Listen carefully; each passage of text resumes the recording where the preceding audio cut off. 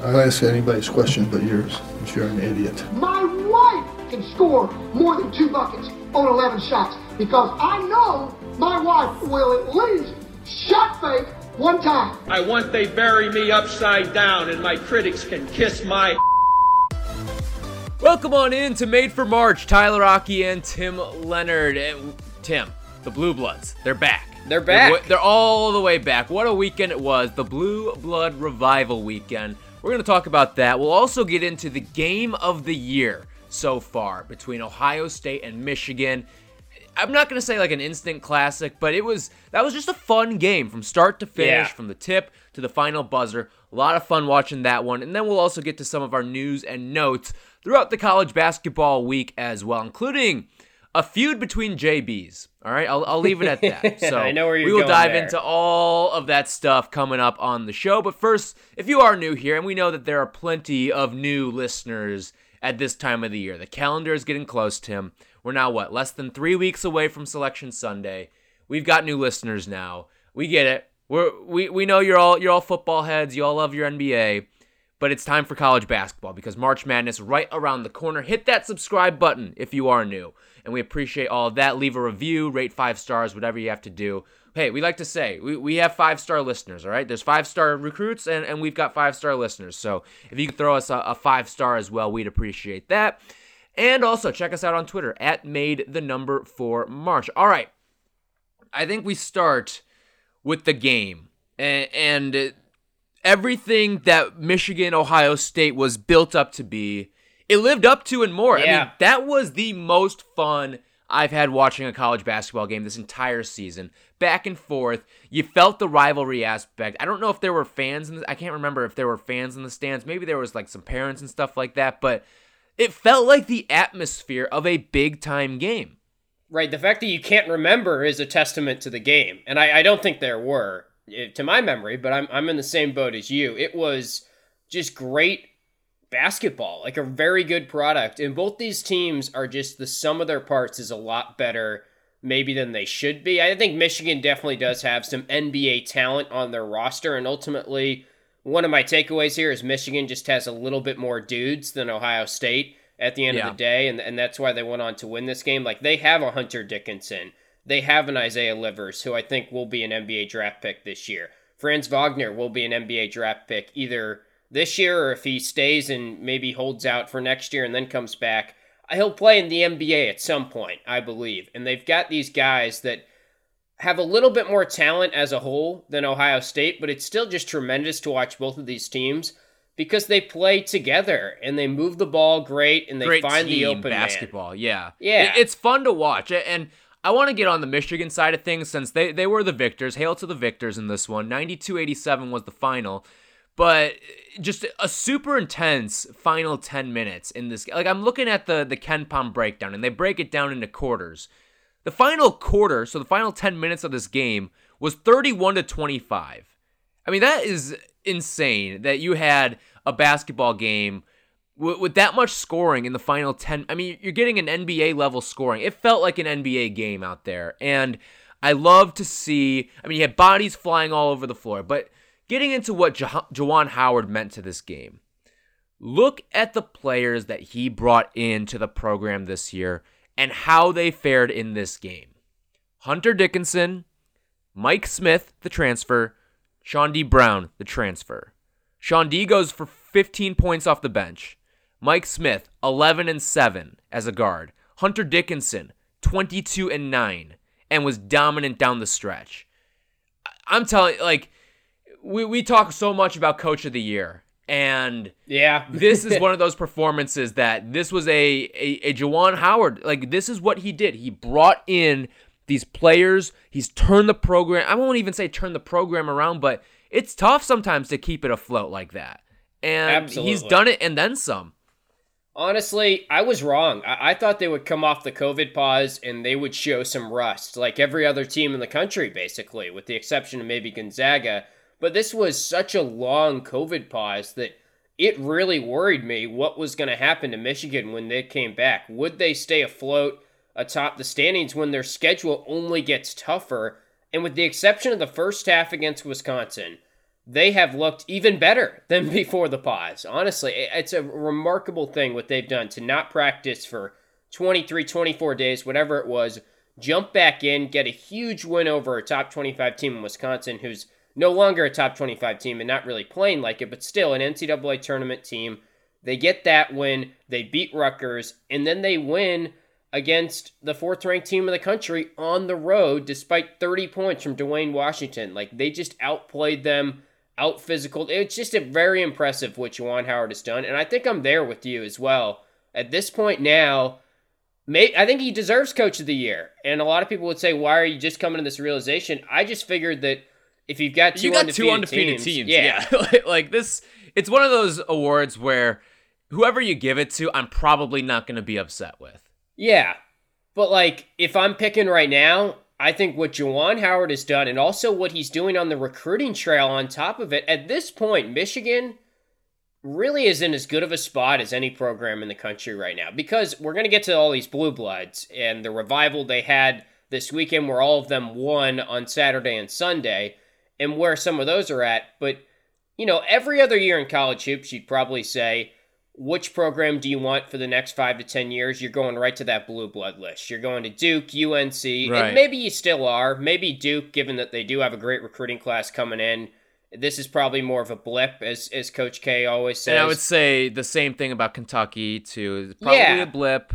Right. So, like, sure, I think Duke and Kentucky is still the logical answer to which program would you say has the most wins over the next 10 years, has the best chance of winning it all year in and year out. You're probably still going to those blue bloods, but the way that Gonzaga, Michigan, and Baylor have kind of closed the gap now, and there's even some other programs like Purdue is doing a lot of great things. I would say Alabama, throw them in there too. It's a closer gap than we've seen in a while between these blue bloods and this next crop that is up-and-coming teams. And if you're Michigan right now, you've got a lot of things to be happy about if you're a fan of that program, because you've got a great coach who's made the transition. He did all the right things. He hired a great staff around him. He's recruiting great to keep it sustainable. The alums love him. Yeah, how could you not? I mean, this has just been a unbelievable start. And it was a tough position that Juwan Howard was in. Not that he inherited something too bad, but you're replacing John Beilein, who was tremendous for the program. And I'm sure that he has a lot of say and maybe rounding out Juwan Howard's staff and everything and getting Phil Martelli to that top assistant role. But Michigan is in a great spot as a program, and they're really doing something that we haven't seen a lot if you're not a blue blood at this point. Like, their next 5-10 years look great right now. And on top of that, too, I think about with Juwan Howard, the biggest question for him was going to be, can he recruit? That because like we knew he had the X's and O's in him. He's been on multiple NBA championship staffs. So the X's and O's I wasn't as worried about. It's who can he bring into the program. And it hasn't just been players. I think you're right. The coaching staff part of it too, getting Phil Martelli in. And I even heard an interview on Titus and Tate with John Beilein, and they were saying how like John was ready to give him that name and say, hey, I want I think you should look at Phil Martelli. But Juwan was the one who did his homework and came in and said, hey, what do you think of Phil Martelli? And I think that's the interesting part there, is how good Beilein has come in and just taken the program over and made it seamless. To me, that is so fascinating and so impressive what he has done in that regard. So, Michigan is one of those teams that looking at the future, definitely one of the brighter paths. And one last little note I want to get to on this game. I noticed, like, remember everyone was up in arms about how we didn't get Gonzaga and Baylor.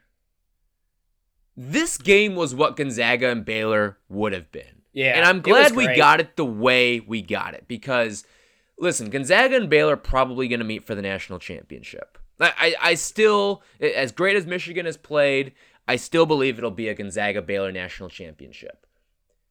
If we had seen that game play out when it was supposed to in December, especially the way Gonzaga was playing, I would have guessed they would have won by double digits maybe. It would have felt like an empty rest of the year for college basketball. And I'm glad we got the light version of what that game would have looked like to a degree in this contest. Right. And to me, it just kind of felt really vindicating. And we're still probably going to get Gonzaga and Baylor at some point, which is the fun part of what we're seeing right now. So I'm glad this game happened to kind of, it's not, I don't even feel like it's a consolation prize. I don't want to put it that way, but it is the next best thing to what a Gonzaga and Baylor matchup would have been. Yeah, and this game was very important because I don't think there's been enough talk about this, but getting a 1 seed because right now you look at the Big Ten, there's four teams in the Big Ten that are kind of vying for a 1 seed. I don't know if Iowa and it's can worth really noting, get there. Yeah, it's worth noting too, Ohio State did not move in the rankings after this game, and I think that was the right call. I agree, but now I would say Michigan is going to end up with the 1 seed. We can confidently say, unless they do something crazy at the end of the year in a negative direction. So this was kind of they've got a lot of games left too. Like they scheduled a home and home with Michigan State. I don't think they'll have problems. They might drop one of those games. Right. They could just because of the nature of the rivalry, all that stuff. I guess it's a little premature to get there, but my point is whoever won this game took a big step in solidifying a spot on the top line as being a 1 seed, and that was Michigan. And the reason why it's so important, and like I said, I don't think this has been talked about enough, but if you're the Big Ten team that just misses the 1 line, so there's Illinois, Iowa, Ohio State, Michigan, all fighting for it. You have to go against Gonzaga and Baylor probably in your region because they're not going to put 2 Big Ten teams in the same region. So you got to hope something crazy happens and Alabama can slide into the 1 seed. That is your only workaround here. But I would say, and I don't think that's super far-fetched, but I'm with you. It's likely going to be 2 Big Ten teams. Exactly. And let's just play hypothetical right now. It ends Michigan, Illinois. Then you take Ohio State on the 5 line, and let's say, just for the sake of this argument, Iowa finishes as the 6 line. Well, it doesn't matter where they are on the 2 line because they're going to play. One of them's going to get Gonzaga, one of them's going to get Baylor, because they can't put 2 Big Ten teams in the same region. So it's not been made enough talk about because, like, Illinois, if they just miss the 1 line, my chances of picking them to the Final Four go down dramatically because I don't really see them beating Gonzaga or Baylor. They already played Baylor on a neutral court and struggled. Maybe they could do it. In Indianapolis, too. Yeah, right. But if I have to pick it, I'm probably going to have Gonzaga Baylor in my Final Four, is what I'm saying. So it does change a lot of your chances of making the Final Four, and I'm sure odds and everything will reflect that.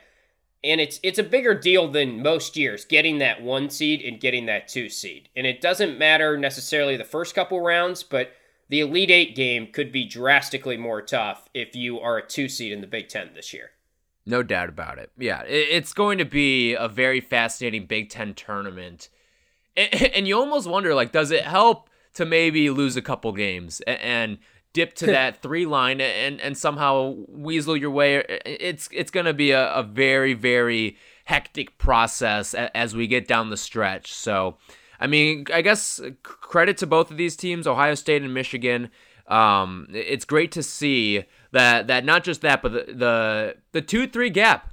Did it close a little bit between Baylor and Michigan? That's another thing to watch out for. I think we could see the 2-3 gaps close up a little bit because we've kind of talked about how Gonzaga and Baylor have bunched up a little, and then Michigan and Baylor, that's the new step you're looking at. And then in the Player of the Year race, Baylor's back this week. They play tonight. Could Jared Butler maybe sneak his way back into the Player of the Year race? I don't know. It'll be tough. He'll have to lead an undefeated Baylor team through the regular season and the conference tournament. So we'll see. The 2-3 gap is starting to come to the forefront, I guess you could say, with everything. I want to talk about the Blue Blood Revivals now. Yeah, let's do it. So what a week. I mean, if you are an old-timey college basketball program, this was a great weekend for you. Duke goes out, beats Virginia, takes down the new blood in Tony Bennett. You had Villanova, they pull off the win against UConn. You had Kentucky, they get the big upset victory over Tennessee. UNC throttles throttles Yeah. Louisville. I mean, I know they were coming off a pause, but oh my, that was quite the game. I mean, even if you want to throw in some of these other teams like Michigan State, they picked up a big upset win over Kansas. Indiana. Yeah. Kansas, they got a much needed victory against a ranked team. Even if you want to throw in Syracuse, they had the comeback win against Notre Dame. It was quite the weekend for the Blue Bloods. And I think it's time now that we look at this list of Blue Blood teams and maybe who is starting to work their way back into the conversation of getting into the tournament. Obviously, Kansas probably was going to be in no matter what. They had one of the best chances, and Villanova too. Those two always felt like they were in. Carolina started to play their way into the bubble conversation a little bit, but that win over Louisville is certainly going to help them. Now the questions come down to, what can Duke, Kentucky, and Michigan State do to get themselves into the tournament conversation? Duke, they picked up the win over Virginia, big. Then, on Big Monday, they pick up the home win against Syracuse in very, very convincing fashion, might I add as well. So I look at that matchup and what Duke has done.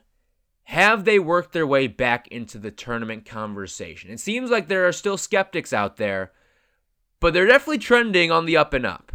Yeah, I'd say they're in the NCAA tournament field now after that win over Syracuse. And I say that from a perspective of I think they will continue to win games. And they do have a tough closing stretch here, so we'll see.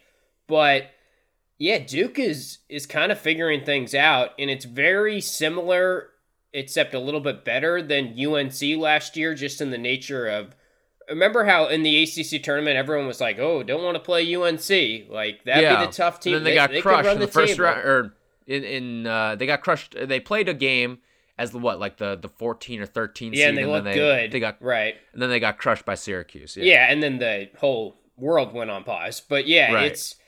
It's interesting because Duke, we probably should have seen this coming. And we probably should have seen this coming with all these Blue Bloods. Like, it makes sense, right? All these teams have talent. They're Blue Bloods. There's a reason why they were McDonald's able to acquire All-Americans, all that stuff. Yeah, and then there's a reason why all these teams collectively had down years. It's because they didn't have the proper time to train these freshmen. You watched Duke play Syracuse the other night.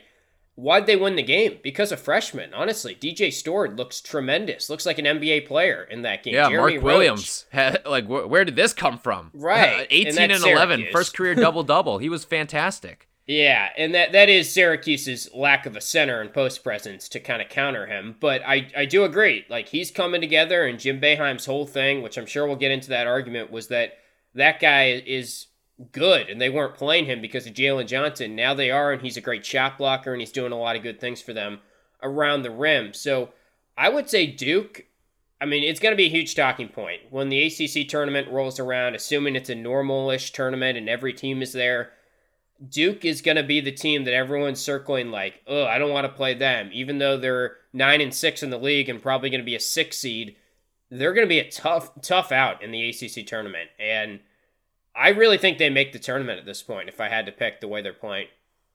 Yeah, I still want to see a little bit more because I look at the teams that they've beaten, and like Virginia's impressive, but the three other teams that you have beaten aren't the best of the best, especially from the national landscape. And then you just look at the 3 games that they were coming off of, the 3-game losing streak that they had entering this 4-game winning streak. Miami is not good. They fight hard, but they are just not good. Notre Dame is not a good team either, in my estimation. And Carolina is Carolina. You played a close game there. So yeah. I look at you just look at some of these losses on the team's schedule so far. And it's just, some of these are inexcusable, and some of them you don't understand why they're playing in some of these close games as well. So I don't know. I'm still very skeptical about Notre Dame. They obviously are playing a lot better now. We'll see what they do because the 3 teams that they have coming up are nothing like 3 of the 4 that they just faced. You mean Duke? Yeah. Duke, yeah. It's going to get tough. I do think the way they played in the last 2 games, they played like the team that I thought they would be this season. Like almost as good as a top 25 team in the last 2 games. Yeah. Just I wonder when they're going to start getting votes again. Did they get? I didn't even see. Did they get any? Yeah, did they get any this past? No, Like if they beat how Louisville could on you? Saturday, they're gonna start getting some votes. Yeah.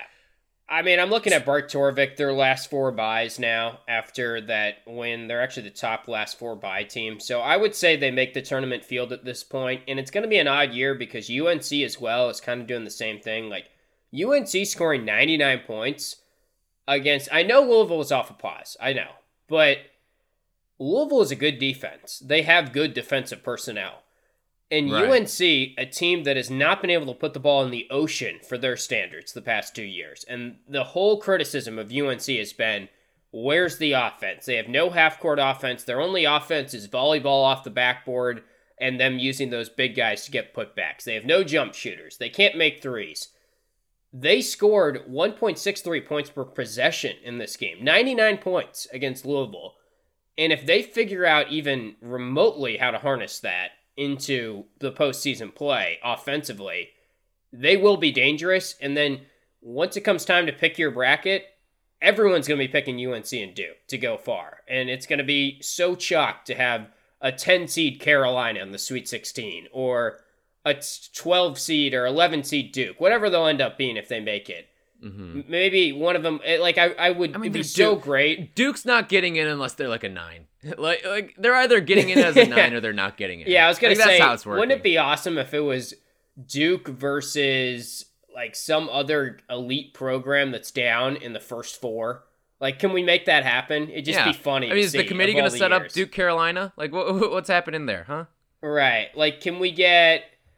I see. There's no other like Michigan State and Kentucky. I don't see them making the tournament. I think it's too Indiana. Too late. How about that? I'll give you Indiana. There we go. Indiana. Duke, Indiana, in Indianapolis for the first 4. I'm all like play it in Hinkle Fieldhouse. I don't. Where are they playing the first 4? Do we know?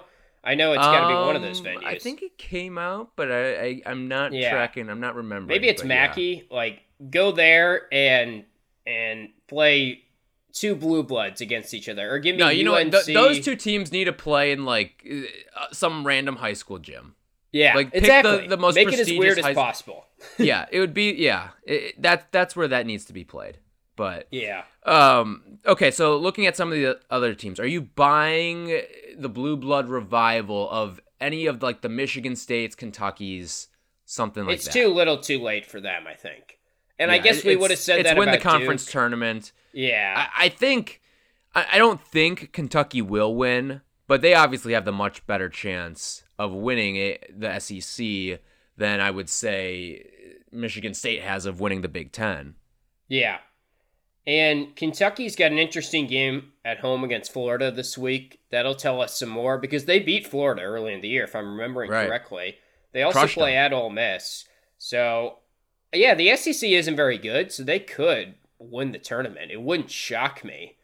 It'd be kind of funny because then, like, all the hate of Big Blue Nation on Cal they'd have to sort of flip the script if he does pull off sort of a heroic, like, rally the troops and get him all the way to the NCAA tournament despite being so bad for a large part of the year. But they're just starting to shoot the basketball a lot better. And Tennessee does have some problems too. I know they're not in this discussion, but gosh, I just watch them and they have no offense. They're so It's- inconsistent. it's tough to watch. It's laughable.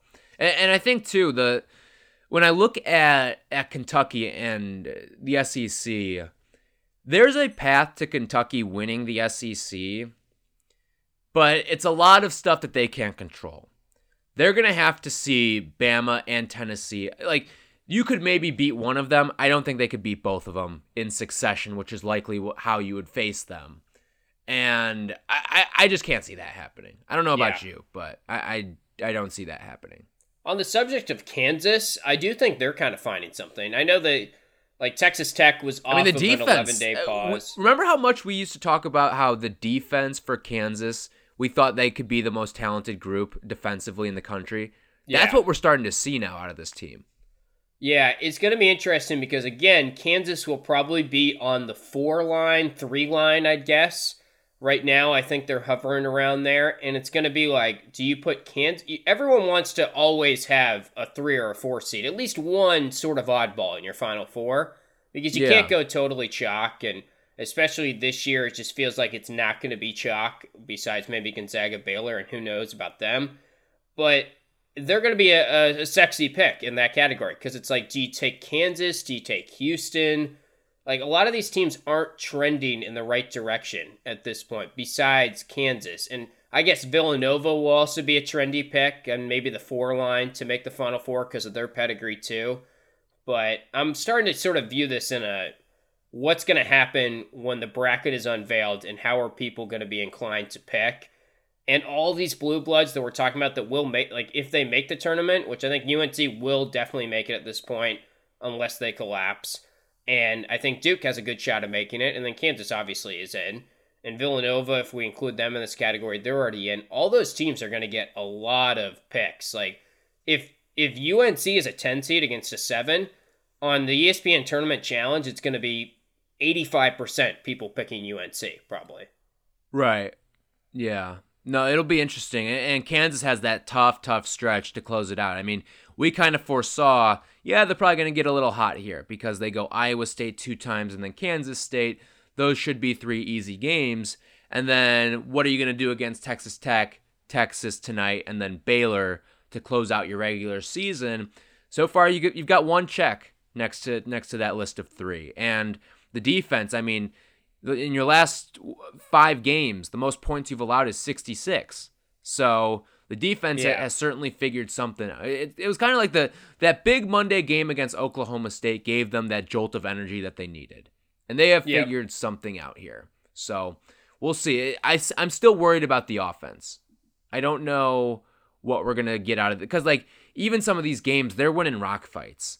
Like Iowa State, you beat. I know you won with 97 points a couple days prior, but you're gonna win with 64, and then 59 against Kansas State. That's concerning to me. 67. I know Texas Tech's a good defense, but I need to see something. If you are going to beat the Baylors, Gonzagas, I mean, I would even throw Michigan and Ohio State into those conversations.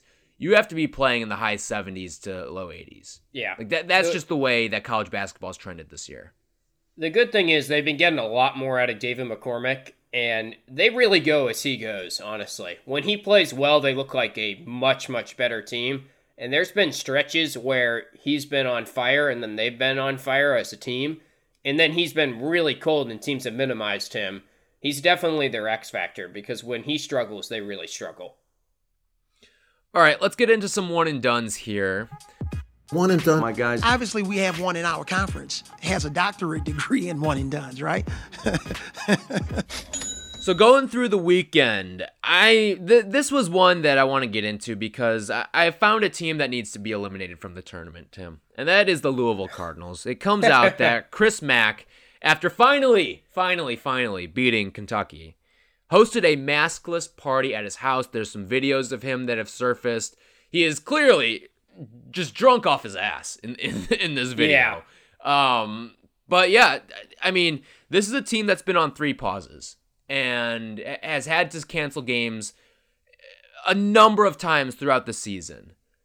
And you're going to see this video of a maskless Chris Mack. And we kind of talked about this earlier about how Louisville's a team that you need to do some digging if you're the NCAA, if you're the ACC, to see if they are adhering to protocols. Because, okay, 1 or 2 pauses, okay, like, it happens. Well, it's been 2 pauses and then, like... 2 pauses and then a cancellation. Yeah, half a pause. It's a weird thing to quantify, but yeah, I agree with you. But when now you're seeing evidence of this right here, the maskless parties...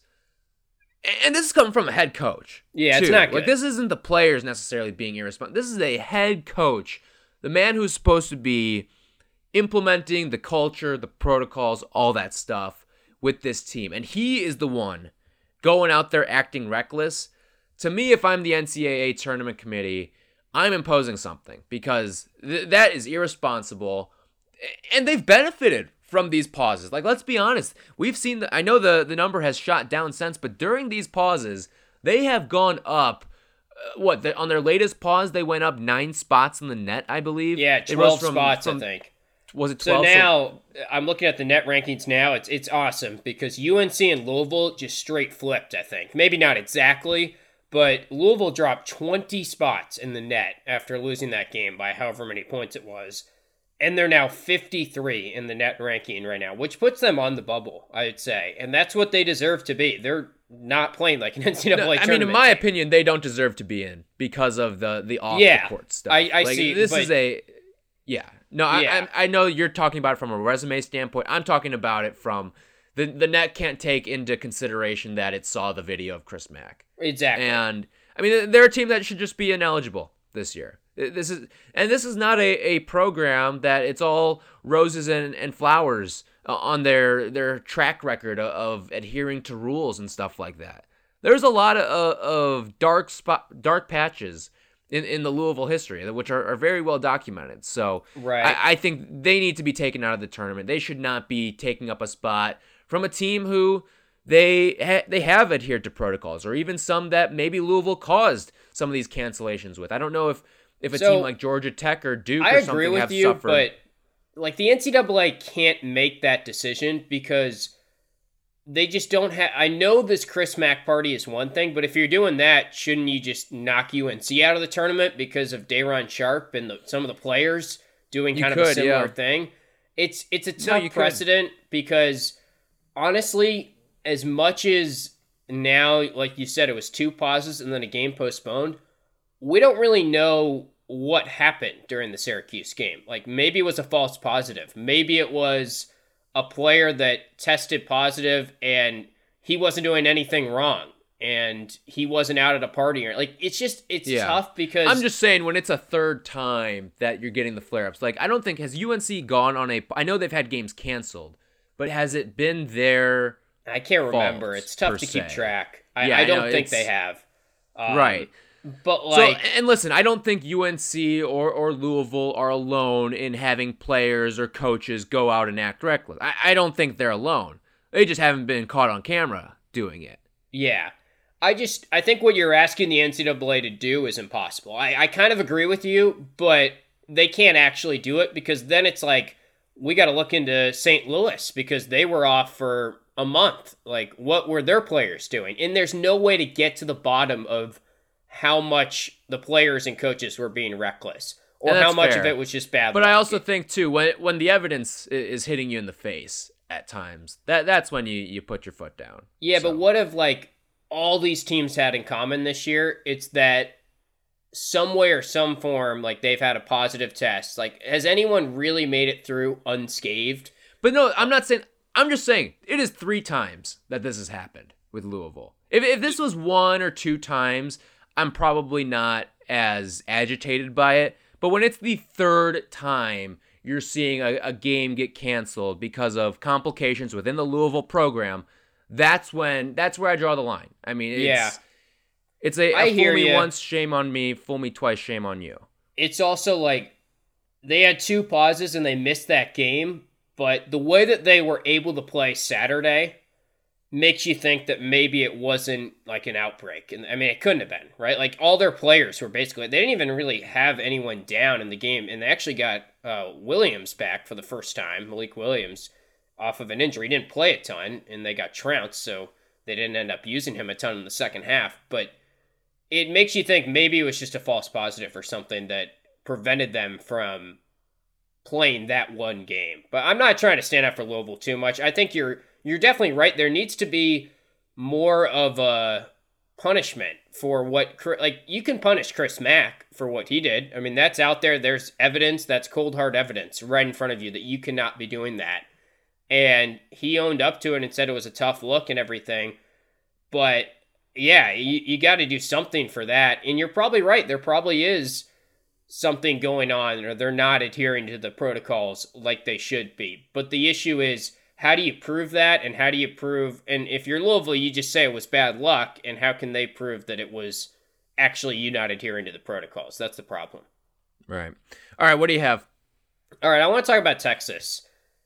I like Texas a lot at the start of the year. They got Kansas tonight. It's funny, I wanted to talk about West Virginia, but that's okay. Okay. We'll start with the Texas side of things here. Yeah, so they got Kansas tonight, so maybe this is all a wash, and we'll see what happens in this game tonight, 9 p.m. tip on ESPN, as of us recording on this Tuesday. But, so, first off, they blew like a 19-point lead against West Virginia. Their players are bickering at each other in the huddle. I forget exactly who the two players were, but I think it was Courtney Ramey, if I'm not mistaken. I don't even want to name names because I don't know exactly. Hard to remember, but two guys were going at each other. Not a good look in the huddle when that's happening right before you lose a big game that you should have won at home and you blow a lead against West Virginia. Since January 9th against West Virginia, they won against West Virginia on January 9th, 72-70. They have not won a game inside the top 100 in KenPom since that point. Every team that they've played that has been like, yeah, they could lose tonight, they've lost. And they're only 14 in the AP poll, and I kind of get it because they're 21 on KenPom, they're 13-6, they're playing in a tough league, they still have some quality wins. They trounced Kansas on the road earlier in the year. They beat Oklahoma State earlier in the year after then they went to Stillwater, lost in double overtime to Oklahoma State. But the way they're playing right now, and it was probably because of the pause a little bit, like we talked a lot about that Oklahoma game, how they probably would have won that game if Oklahoma, or if they were with their full roster in that game and Shaka Smart couldn't coach that game. But I don't know, man, like at a certain point, you got to start picking off some wins against teams you're like supposed to be even with at least, because they've won 3 games since January 9th, and it's Kansas State once. Kansas State the second time only by 3 points against Kansas State. Mm-hmm. That's a little concerning. And then TCU, which was a decent 15-point win. But they've got Kansas, Texas Tech to finish out the year. Again, maybe this is all a wash after tonight, but I feel like Texas should be a lot lower than 14th in the AP poll. That's interesting you bring that up, because it's kind of similar with what Kansas has left, where you feel like the situation is going to sort itself out. It's going to be these Big 12 teams, whether it's West Virginia, Kansas, Texas Tech, Texas, all those teams, we're going to figure out who they are in this final stretch and into the Big 12 tournament, because they're going to play each other a lot. Yeah. And you're going to see kind of who the frauds are among the pack. So that's why I'm not saying I'm not worried about a team like Texas, but we'll know. We'll figure it out. By the time we get to March, we'll know what their true colors are when it's all said and done. Yeah, I think they'll be fine. It's just, I thought of them as a Final Four contender, and I don't know if I'm quite there the way they're playing right now. Yeah. All right, next up, I've got, the sparring battle between Luka Garza and Ayo Dosunmu. It just keeps going back and forth. So Luka was fantastic, not once, but twice over the weekend, including setting the record for most points in Iowa history. But he goes out, has that great game against Wisconsin on Thursday. Then he sets the record with another double-double against Penn State. But sandwiched in there, and it looked like Luka had I shouldn't say overtaken, but for the people who are in the Io camp that he is player of the year, like myself, it looked like on that Thursday night he had leapfrogged him. If you were in the Io camp, it would be very tough to defend Io. But then Ayo Dosunmu goes out against Minnesota on Saturday and puts together his second triple-double of the season and the fourth in Illini history. He's got 2 of them in the span of a month. Yeah. And it's just like the punch, counter punch, counter. And we're going to see it again this week because, like, Penn State, then Luka goes out, breaks the record. That to me is his quote-unquote Heisman moment that he's had this year. And that's a testament to the career he's had. And, of course, obviously, the season he's had as well.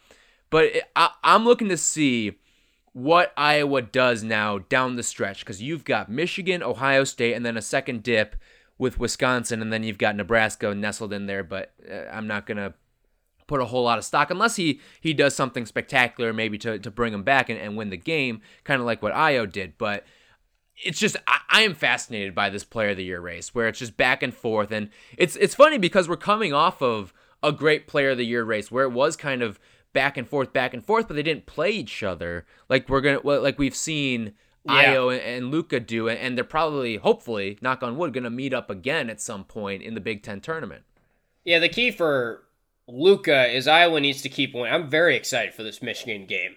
I think that's Thursday, I believe. They're playing Michigan and Iowa. And then they have Ohio State on Sunday. Yeah, that's awesome. What a stretch of games for them. Hopefully they all go according to script here. But the way that Iowa's been playing recently, they kind of stepped it up on defense. I know it's only a small sample size. I don't want to jump to conclusions, but They made Wisconsin look bad, which isn't saying a whole lot right now. And then a lot of people won. have made Wisconsin look bad lately. Yeah, Wisconsin is got some problems, but Wisconsin needs someone to leave the program. Like Kobe King needs to leave so that they can go on a run here, like a Jalen Johnson type thing. Who should leave Wisconsin? Who would make that team better? Who is the addition by subtraction? I'm starting to think it's either Potter or Reavers, right?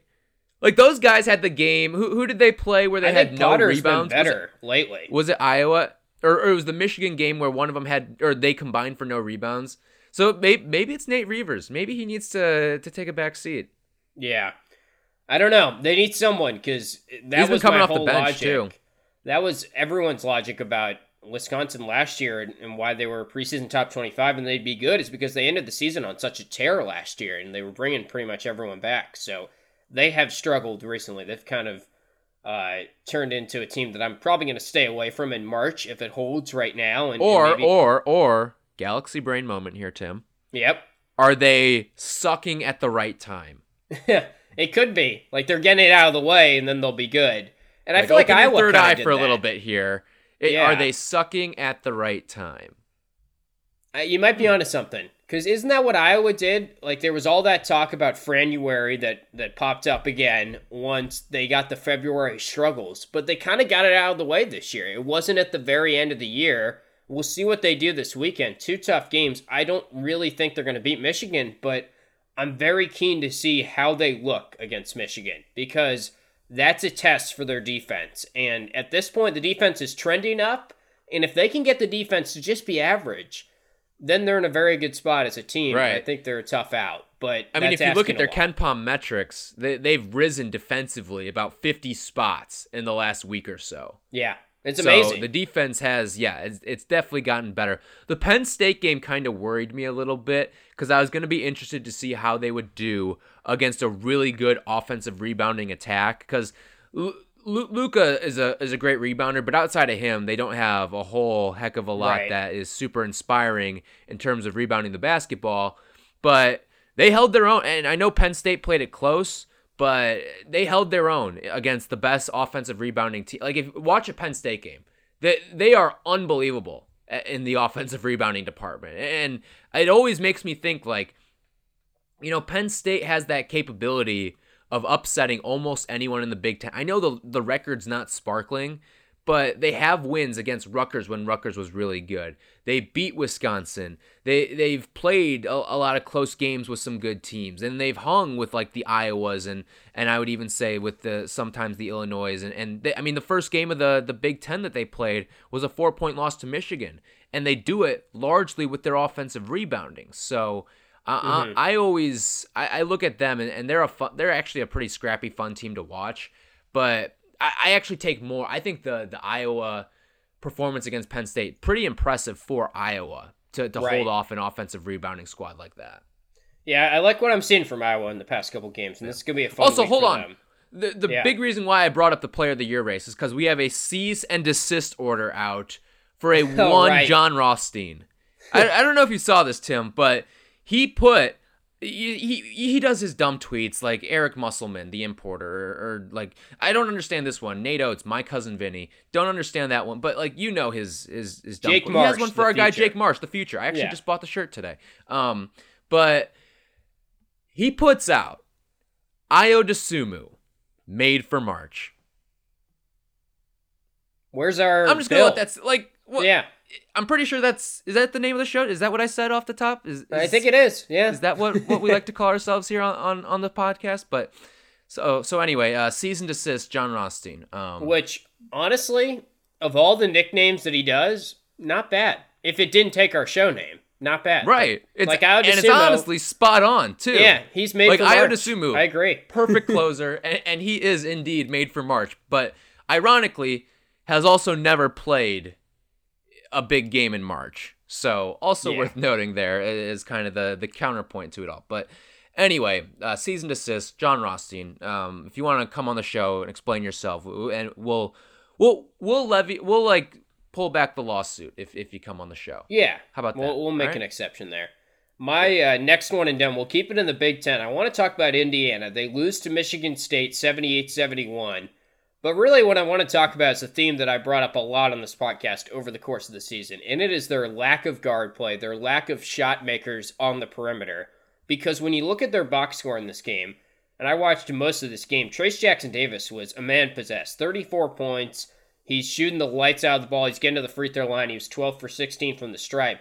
But their two starting guards, Rob Phinisee, Al Durham, they had as many combined field goals as you and me, Ty, over the weekend. They were 0 from the floor. And Al Durham did finish with 4 points all at the charity stripe, but he was 0 for 4, 0 for 2 from downtown. Rob Phinisee, 0 for 6, 0 for 4 from downtown. And they're playing a combined, 66 minutes of action. I mean, that's hard to do. You're playing a combined 66 minutes. You don't make one field goal. And it's not like this was some rock fight. Like, it was 78-71, a decent scoring game. They put up 71 points, but they're getting nothing from their perimeter players. And once again, TJD has to do kind of everything for this team. And I think they'll make the tournament. They'll be fine. They're in a tough conference. They've got some good wins. And for the most part, I just don't know what they're going to do in the tournament. Would you, if they get in that 8-9 game with Duke that we've prophesized here, they're not beating, this team's not beating Duke. No, not the way they're playing, I don't think, and how Duke is playing. Now, we might be overreacting to Duke, but I do think Duke has found something for sure. Right. And yeah. This has been a problem I think it's more year a testament of Indiana. Yeah, I mean, Indiana has lost something. They are below. I get it. The Big Ten is pumping everyone's strength of schedule, but they're below 500 in the conference. They could theoretically finish the season below 500, and if they do that, they're obviously not making the tournament. But I look at this Indiana team, and it's the same thing I've been saying all season. They are the Oklahoma Sooners from the Trae Young year. You've got your one guy, and everyone else on the team holds him back. Everyone else. Race Thompson's good, but Race Thompson is solid, but Trae Young, he had Brady Manick. And if freshman Brady Manick was your number 2, you're not going very far. If Race Thompson is your number 2, you're not going very far. Yeah, it's concerning. I wonder, though, where would they be in the ACC if Indiana was in the ACC? Because if Indiana was in the ACC, well, okay, so there's a number of teams they're definitely behind. They're definitely behind Florida State. They're definitely behind Virginia. I think they're behind North Carolina. And I think they're behind Virginia Tech is somehow 8-3 in the. I don't get that. That's what I'm saying. Virginia Tech and Indiana, if they met on a neutral site, which by the way, it's worth noting, Virginia Tech played Penn State on a neutral site and got smoked. I think it was Penn State, right?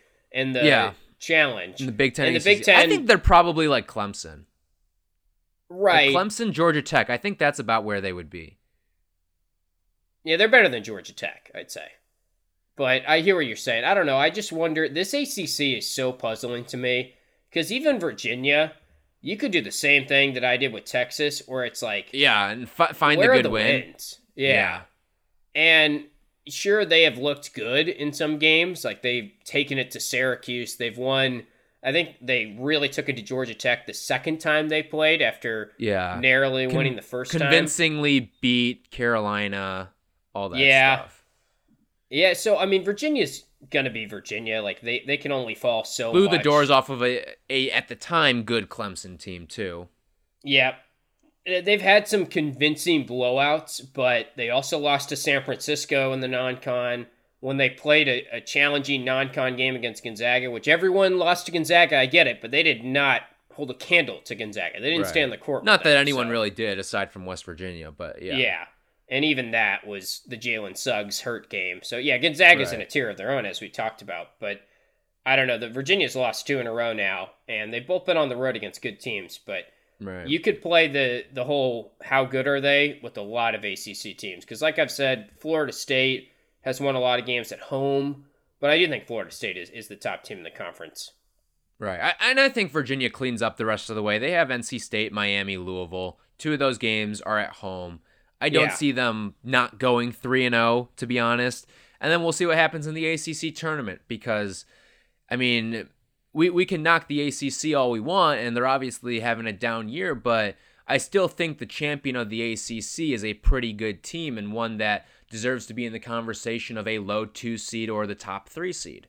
And I mean, Florida State, I still think can go out there and hand anyone the business in not just the conference, but like Florida State, if they were to kind of reverse the exercise here, if Florida State were in the Big Ten, I still feel like we would be talking about them the same way we would be talking about the Ohio State, Illinois, Michigan. I think they would be in that tier still. Yeah. No, that makes sense to me. I'm kind of right there with you. I do think the ACC has been down for a little bit here. Like since that 2016 year where they had, I think it was 6 teams in the Sweet 16 or something outrageous. Yeah. They've really slipped a little bit.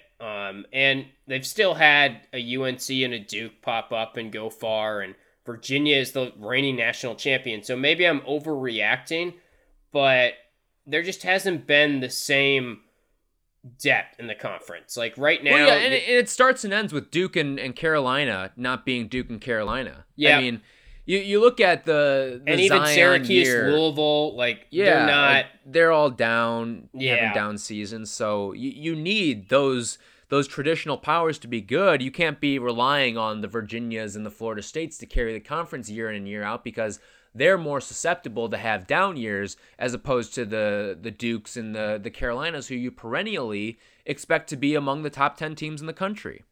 Right. I think there was just a point in time where I said, almost like the SEC in football, the ACC is the conference. And you still look at it, and there's a lot of brand names in that conference between Louisville, Syracuse, even Pittsburgh's had some. I mean, Pittsburgh was a 1 seed in the past 10, 12 years. You know, I'm not saying they're an elite They lost program. in the second round, but they were indeed a 1 seed. Right.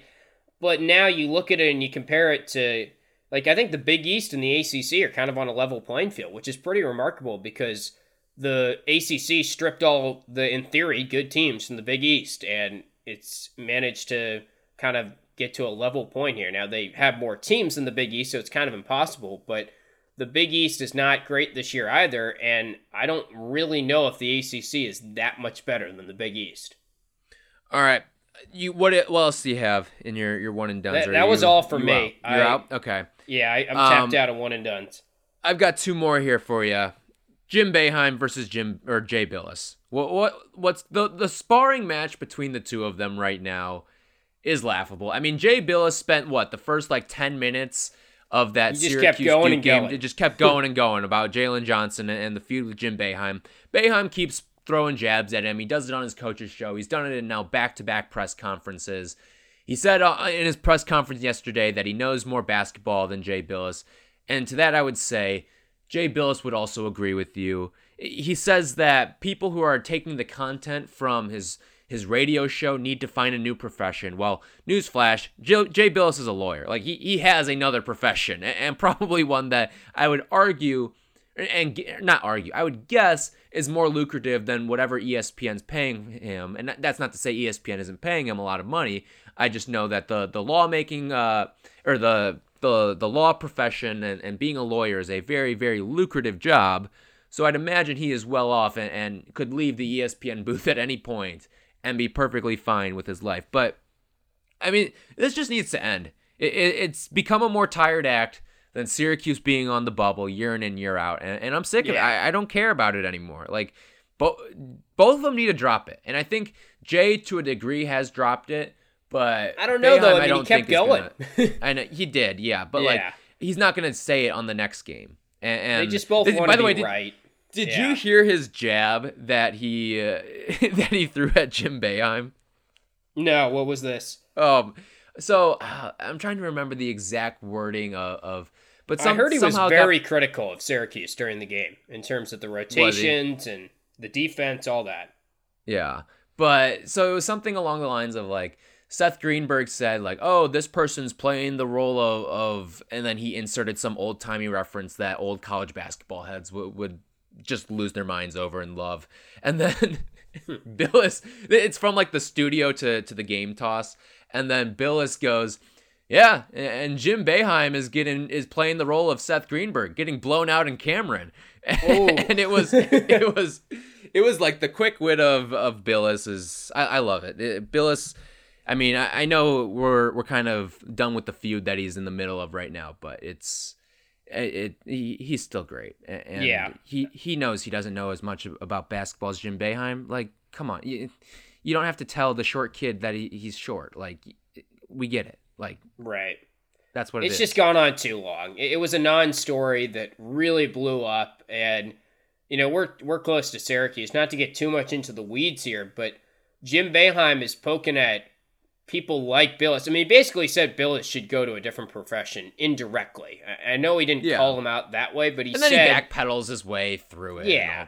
It's right. But the way that he said it implied that if you are using my talk show, he said, for quotes and stories, then you need to be in a different profession. Well, Jim Boeheim is listening to local callers in Syracuse call into a local talk show and say stuff about his coaching strategy and disagreeing with his coaching strategy. And then he's getting on his talk show and talking about how that local caller's wrong. Like, there's this guy, Pat, in Syracuse, who is famous for calling into Syracuse shows. And Boeheim has kind of been in a feud with him, which is like, okay, so Jay Billis can't take stuff from your talk show, but you can take a local caller's opinion and attack that, even though... And bring it up multiple times. Yeah, like, it's just, like, it's a little hypocritical, and, it's not... It's a non-story that's gone on too long, but it's a product of both of these guys. First off, I don't really think they even were that far off from what they're saying. I think what the problem was, Billis kind of implied that Boeheim was doing what a lot of other people were doing and was kind of kicking Jalen Johnson while he was down, which he probably shouldn't have said what he said. I mean, he said it was especially when he positive. backs it up by saying, I've never watched Jalen Johnson play. Like, Yeah, that was stupid. It's stupid. The whole thing is stupid, and we've given it too much time anyway. And I think it's just two guys that want to be right, and they're going to be stubborn about it, but they really should just give it up at this point. Yeah, I do think Billis is done talking about it. I don't think Boeheim's done talking about it. So we'll see how it plays out. Last one I got for you here. I got Tim. I got. Yeah, this may be the first time, too, but I got. It was, so there's a guy out in Alabama who tweeted out a picture that said, rumors have it that Boston is interested in Alabama shooting guard Britton Johnson. Sources say he may or may not enter the 2021 NBA draft. Oh, the Celtics? Is yes. that what you're saying? So, okay. Yeah, the Boston Celtics. And Britton Johnson, I had no idea who this guy was. Apparently, he's a walk-on at Alabama. He is friends with said reporter, William Galloway, and apparently the William Galloway does this all the time and tweets stuff. I thought that Britton Johnson was like some incoming recruit, some 2021 guy. We were going to see him skip to the draft somehow. And I was like, oh, well, Nate Oates, is he about to lose some big recruit? And the picture, the reason why I'm so confused by the whole thing is because the picture is this kid, Britton Galloway, is this scrawny little white kid. And I mean, just looking at the picture, he looks like he's 12 years old. And I'm like, wait, the Celtics are interested in a guy like that? And I guess they just drafted Peyton Pritchard, but yeah, I see a guy like, yeah, he is. But I see a guy like this and I'm like, he's in like a full Celtics uniform and everything too. But I'm like, what is going on here? And then I sent it to some buddies, and one of them is very plugged into Alabama. He's like, oh, no, that guy's a walk-on, and those two guys are just buddies, and he just tweets stuff out like that all the time. But I got, so I'm going to hand up on that one. We did. I think we brought this up last time, but Nate Oates' contract extension, 2027. Yeah. They're keeping him. I love it. Listen, I think we've talked about this a little bit. The only job I can see him leaving for is the NBA. Yeah. If an NBA coaching job comes available, and I think he would make a very good NBA coach, that's the only job I can see him I can kind of see him on the NBA sideline. I think he's going to make it there at some point, if I was guessing. Oh, yeah. But yeah, no I doubt. agree. Mm-hmm. All right. Well, that's all I got. Anything else that you've got left over that you want to get to before we head on out of here? No, I'm all good. Some good games this week that we'll be recapping probably Thursday or Friday. I mean, I brought up that Texas-Kansas game tonight as of us recording, and then maybe we'll do Friday because there's that Iowa-Michigan game Thursday that I'm very excited about.